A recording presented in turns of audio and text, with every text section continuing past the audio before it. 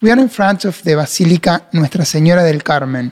It was built in the mid-19th century when the city started expanding towards the north and the immigrants who arrived in the city converged on the harbor area.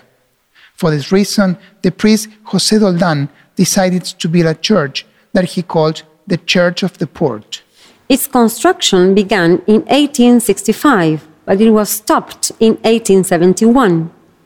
16 years passed until Jonás Larguía, who was an Argentinian architect, engineer, and sculptor, gave a new momentum to the church, and thus it was inaugurated in 1889.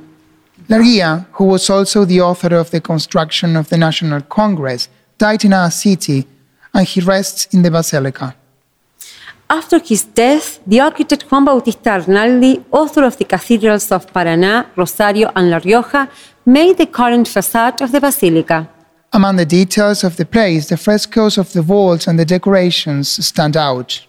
The frescoes were entrusted to John Cingolani, who was the personal painter of the popes Leo XIII and Pius X, while the decorations were made by Francisco Marinaro, who was the restorer of the Sistine Chapel in Rome. This church is part of the Camino de la Constitución tour because it's the place of the antique clock that belonged to the town hall building.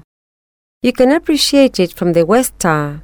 The clock had been placed in the town hall in 1886. More precisely, it was embedded in a two-part tower which was built in 1877 to have a facade similar to that of Buenos Aires town hall. After the demolition of the town hall tower, the clock was moved to the church. The temple was declared a basilica by the Holy See on August 6, 1986, and in April 1996 it was declared a provincial historic monument. Let's keep moving on.